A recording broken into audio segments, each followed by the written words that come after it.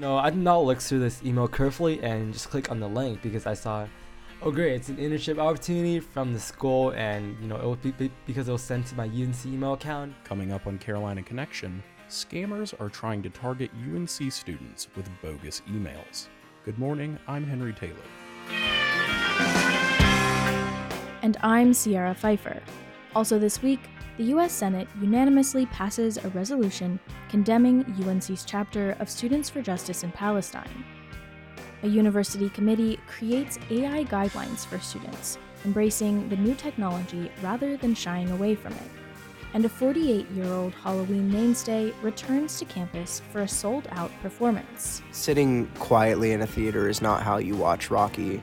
It's a more boisterous event. From the UNC Hussman School of Journalism and Media, this is Carolina Connection. Thanks for joining us. The U.S. Senate Thursday unanimously passed a resolution that condemns anti-Semitism on college campuses. The resolution specifically mentions the UNC chapter of Students for Justice in Palestine. It says the group is among several nationwide that have, quote, praised and justified the actions of Hamas. The resolution was introduced by Missouri Senator Josh Hawley, a prominent Republican. On the Senate floor, he gave examples of the demonstrations on college campuses that the resolution condemns. On Tuesday of this week, just 2 or 3 miles from where we stand now on the floor of the United States Senate at the George Washington University, pro-Hamas students projected onto the side of the university library various anti-Semitic, anti-Israel, pro-genocide slogans, including "Glory to our martyrs." Hawley said that colleges are not doing enough to dissuade these demonstrations. Clearly, these institutions have failed these students, which is why we need to speak with moral clarity. This is a moment for us to say that genocide is wrong, that terrorist attacks against Jews are wrong. UNC's chapter of Students for Justice in Palestine held a campus demonstration after the Hamas attacks on Israel. They called for the U.S. to stop supporting Israel, and protesters carried signs that said things like "No occupation" and "Zionism will not win." They expressed outrage over Israeli airstrikes that killed civilians in Gaza. We reached out to the UNC Students for Justice in Palestine chapter for reaction to the Senate vote, but they did not respond. October is Cybersecurity Awareness Month, and UNC's IT office says students are among those who need to be aware. Over the past few months, several students have received emails in their UNC inbox that are phishing scams. The messages hope to trick students into providing sensitive information. And as Tianyi Wang reports, sometimes they succeed.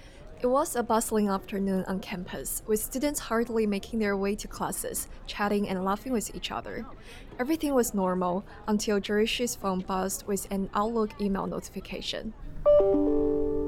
Xu is a junior majoring in business administration. He received an email titled Work and Study Position in the afternoon, which offered a part-time internship position with UNICEF. Yeah, I can actually still find the email right now in my UNC inbox, actually. Let me take a look. I believe I can search it by searching work and study. Let's see. There we go. Found it. So this email reads, as a result of the recent COVID-19 pandemic and ongoing war in Europe, UNICEF is offering jobs to help affected countries and provide part-time jobs for students to work remotely. Kindly follow the link below for job information and application process. Xu recounts how he had fallen into the trap and was subsequently scammed by the email. I did not look through this email carefully and just click on the link because I saw, oh great, it's an internship opportunity from the school, and it will be because it was sent to my UNC email account. I just clicked the link, opened it, and texted my basic information to the site. And I got scammed while creating the application account password because I remember I think I was typing the same password from an onion to the exact same application. Then the fake job emails were sent to many other UNC email accounts, and my account was locked due to this activity. Unfortunately, Xu's experience was not an isolated incident. Cole Shelton, a sophomore student majoring in advertising and public relations, says his girlfriend even faced financial losses due to a phishing scam. She got scammed, I think like $500 or something at one point. This semester. Luckily, she was able to get it refunded by her bank, but there was an internship of some sort, a fake internship that asked her to send money to somebody. In response to these cyber threats, UNC's Information Security Office, in collaboration with the UNC School of Medicine IT and the ITS Service Desk, marked Cybersecurity Awareness Month with all month-long activities, events, and resources to engage, educate, and motivate students. Paul Rivers, the Chief Information Security Officer, says the Awareness Month aims to simplify and demystify cybersecurity, making it more practical and approachable for students. Activities ranged from interactive events like Capture the Flag simulations to insightful panel talks by industry professionals. Being able to just talk with people about what do we do, why do we do it, to be able to do things like Capture the Flag so we can see why certain activities are valuable in terms of safeguarding ourselves, safeguarding university data. Despite the university's efforts to raise awareness, the battle against cyber threats remains complex. Rivers says that the open nature of communication within educational institutions like UNC makes it challenging to identify and counter potential scams effectively. When an email is a scam, it requires a fair degree of sophistication. And that's something that is partly a consequence of just how email works. However, the Information Security Office remains committed to maintaining an open environment while strengthening cybersecurity measures, aligning their efforts with recognized industry security standards. Unfortunately, the best thing that we can do is just be vigilant. It just requires repetition and remembering that when we see these emails and they're asking us to do something, it seems too good to be true. We need to find ways outside of email, for example, to validate that what we're being asked to do in email is legitimate. In the ever-evolving landscape of digital threats, Rivers says Cybersecurity Awareness Month serves as a crucial annual reminder of the importance of cyber vigilance and education. In Chapel Hill, I'm Tianyu Wang. One of the things that stopped happening during the pandemic was in-person campus tours for prospective college students. Now they're back, with some changes. UNC now is encouraging high school students and their parents to ask more questions during their visit to campus. Reporter Sia Zhang went out on tour to see what's new. Andrew Spartley is a senior Tar Heel who wants to become an environmental lawyer, but he has another identity on campus. He has been giving tours to prospective students since his sophomore year.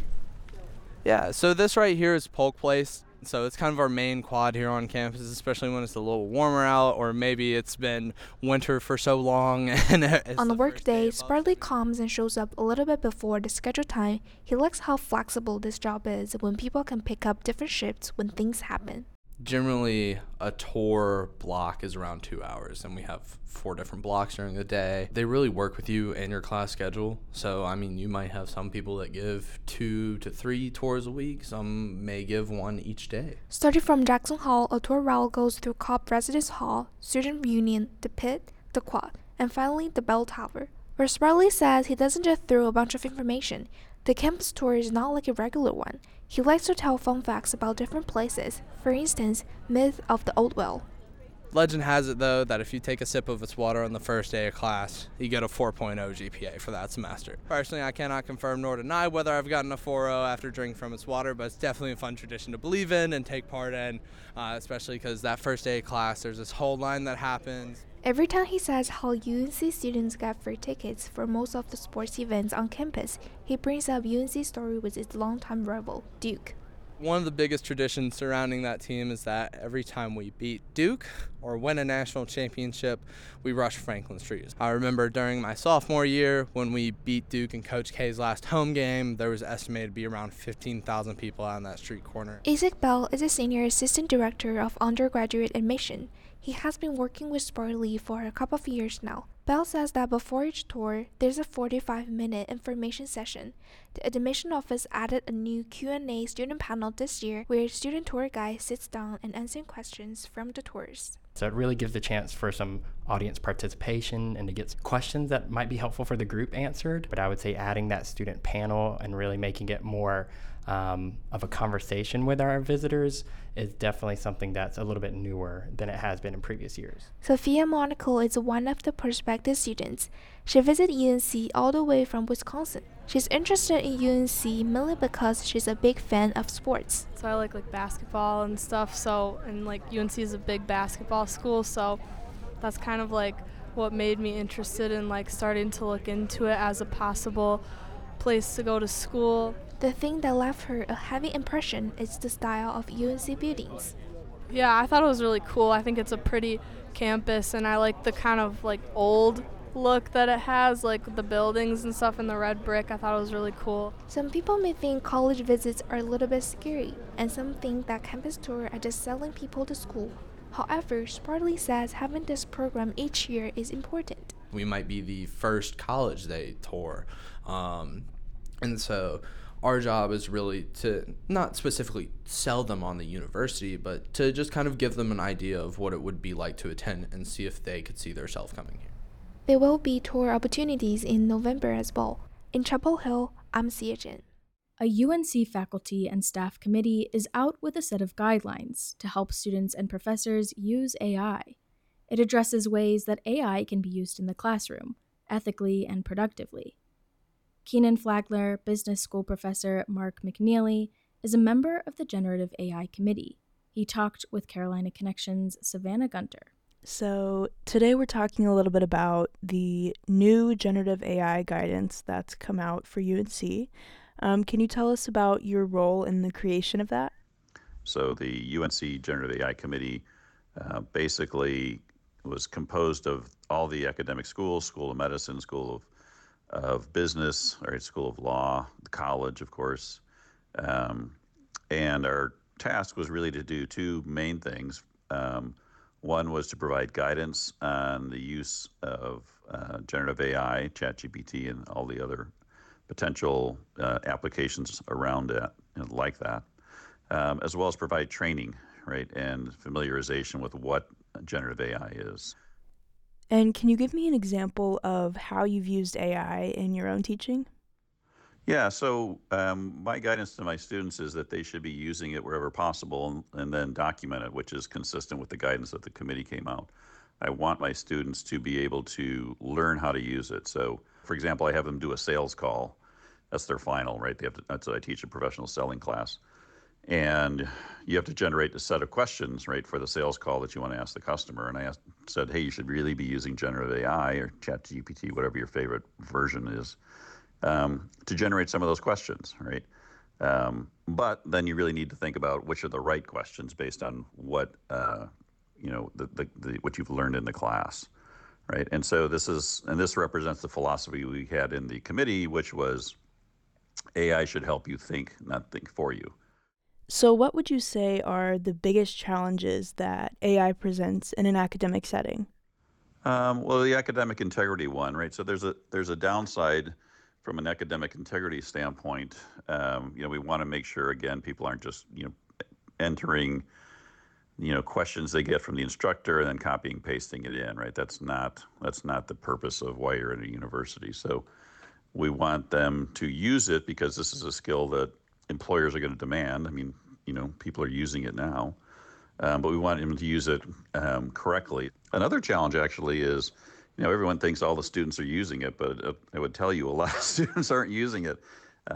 There's an inertia there, and it's not just students, it's faculty. I mean, it's everybody across the board. I mean, when this came out, I thought, man, is it going to be old news? Will everybody be using this by July? And they're not, right? There's a lot of students where they kind of heard about it, maybe they played with it a little bit, but they're really not leveraging it like they can. There's a saying in this generative AI world, you're not going to be replaced by AI, you're going to be replaced by someone who knows AI. Now, we talked a little bit about the implementation of AI guidance, but is there anything else you'd like to add about this process?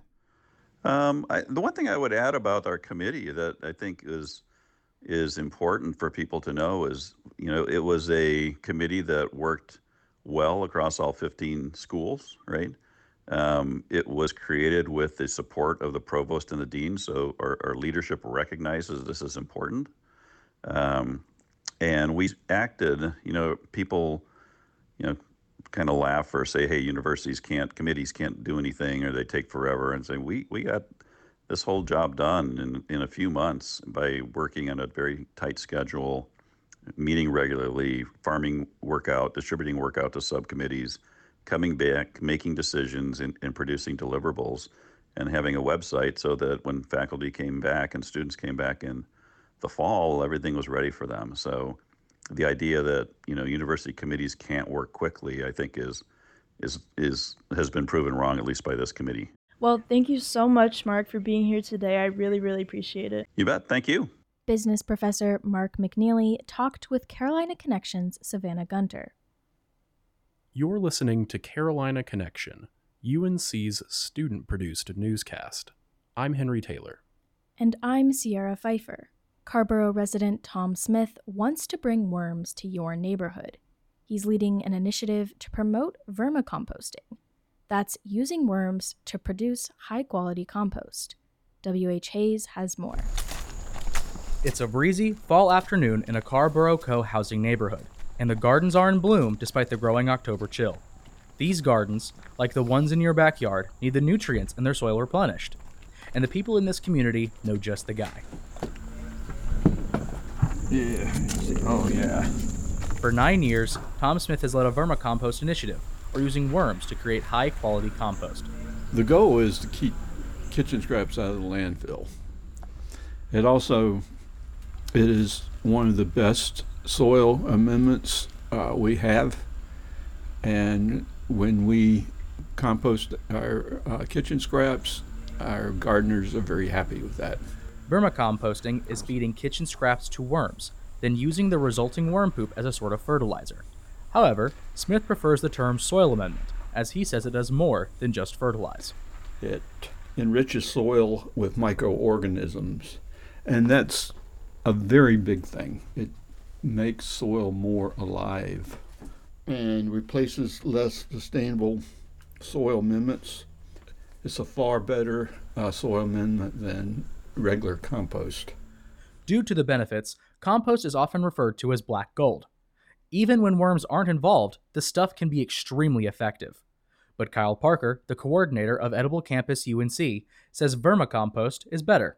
The end product, the worm castings is what they call them, is a more nutrient-dense byproduct than just traditional compost. So, if you had to choose between the two products, almost any gardener would choose the vermicompost because, like I said, it's just a more nutrient-dense product. Additionally, vermicomposting works on a much smaller scale. Regular composting requires heaps of kitchen scraps and tender care, but you can vermicompost with just a little bit and then largely leave it to its devices. You can do it in a smaller space. Like I said, you could have a little thing in like a closet, all you need is a little Rubbermaid bin or something like that. Like a traditional composting system usually is requiring some sort of manual labor in terms of like mixing the compost to get air in there. You don't have to do that with vermiculture, so I guess it's probably a little less labor intensive in that way. Smith's vermicomposting organization has made immense contributions to his neighborhood's community gardens, but he also wants to pass it on to other neighborhoods. I'm 76 now. I want my life to end on a high note, and I'd hate to see this project not go on after I'm not able to do it anymore. Smith recently received a Carrboro Town grant to hold workshops on vermiculture. The first one will be November 11th. Blink, and your neighborhood garden can be the next one crawling with some helpful little friends. In Carrboro, I'm W.H. Hayes. Now turning to sports, we are joined by Carolina Connection's Kinsley Brady and the Daily Tar Heels sports managing editor Lucas Tomei to talk about UNC football's unexpected loss to UVA last weekend. Thanks for being here. Thanks, Henry. Lucas, welcome back to the show. Yeah, thanks for having me. After being a double-digit favorite and starting the season at a historic high, the Heels just took their first loss of the season to Virginia, which was a 1-5 team. What does this tell us about UNC's team? Yeah, I think, I don't want to overreact and say that UNC isn't a great or a good football team because that 6-0 start was meaningful. But I think this does sort of bring expectations for this team down a peg. If anyone was thinking that, this was maybe UNC's team of destiny, they would go on an undefeated run, maybe make their first college football playoff, I think those expectations have been tempered a lot more. But this is a team that they set their goal over the summer as making the ACC title and winning the ACC championship this year, and that is still very much in reach for this team. With a lot of criticism from fans and the media, how did the Heels get over this loss? Yeah, I mean, they talked about it in the pressers this week after that sort of trap game upset loss against Virginia. They just need to put all of their sights on Georgia Tech and the rest of the season. One thing Mack Brown loves to say is you can't let a loss beat you twice. And I think that's something that it seemed like has gotten in the Tar Heels' head in seasons past, where, the team would take one bad loss, one surprising loss, and it would start a snowball effect where, you'd saw last season, the team started 9-1. They lost their last 4 games of the season. Mack Brown is really going to be emphasizing to this squad that they can't let this bad loss against Virginia affect the rest of the season going forward. Previously, there was talk that UNC might be a national contender team in the NCAA playoffs. How does this impact postseason play? Yeah, so I think college football is one of those weird sports where, the season is so short and the expectations are so high where one loss can seem like the end of the world to some fan bases. But in terms of making it through to the ACC championship and getting to a really good bowl game that people are still going to have their eyes on, potentially playing for a New Year's Six bowl, that's still very much in reach for this team. Thanks for joining us, Lucas. Of course, thanks for having me. That was Kinsley Brady and the Daily Tar Heels' Lucas Tomei. For decades now, the Rocky Horror Picture Show has been a Halloween phenomenon. If you've seen the movie in the theater, audiences will interact with the show by dressing up, throwing props, and sometimes shouting obscenities.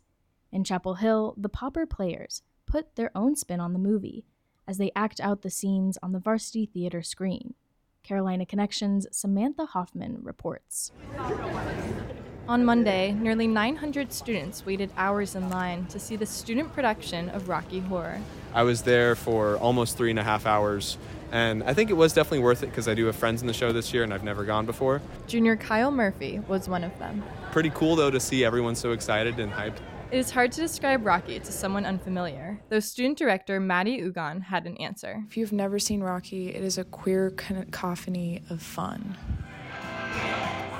Ugon has directed the student-run production of Rocky Horror for the past 3 years, but each year, Ugon says, is a different process. I tell my cast members to have their personality shine through each of these characters, all the creative decisions that we make, how we interact with each other, how the ensemble interacts with the audience. It's also heavily dependent on the energy that the audience comes in with.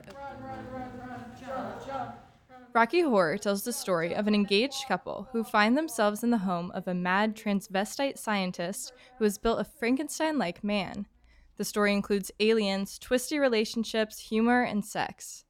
The show includes actors like UNC's Russell Harrington, who mimics a character on screen, as well as an ensemble who interact with audience members directly or through call and response, like Brad's an Janet's a To prepare for the show, Harrington says the cast focuses on watching and mirroring the film and testing out audience calls. It's a lot of looking back at a big projector, figuring out where you're supposed to be, and then watching the ensemble work their magic because they make it so much fun.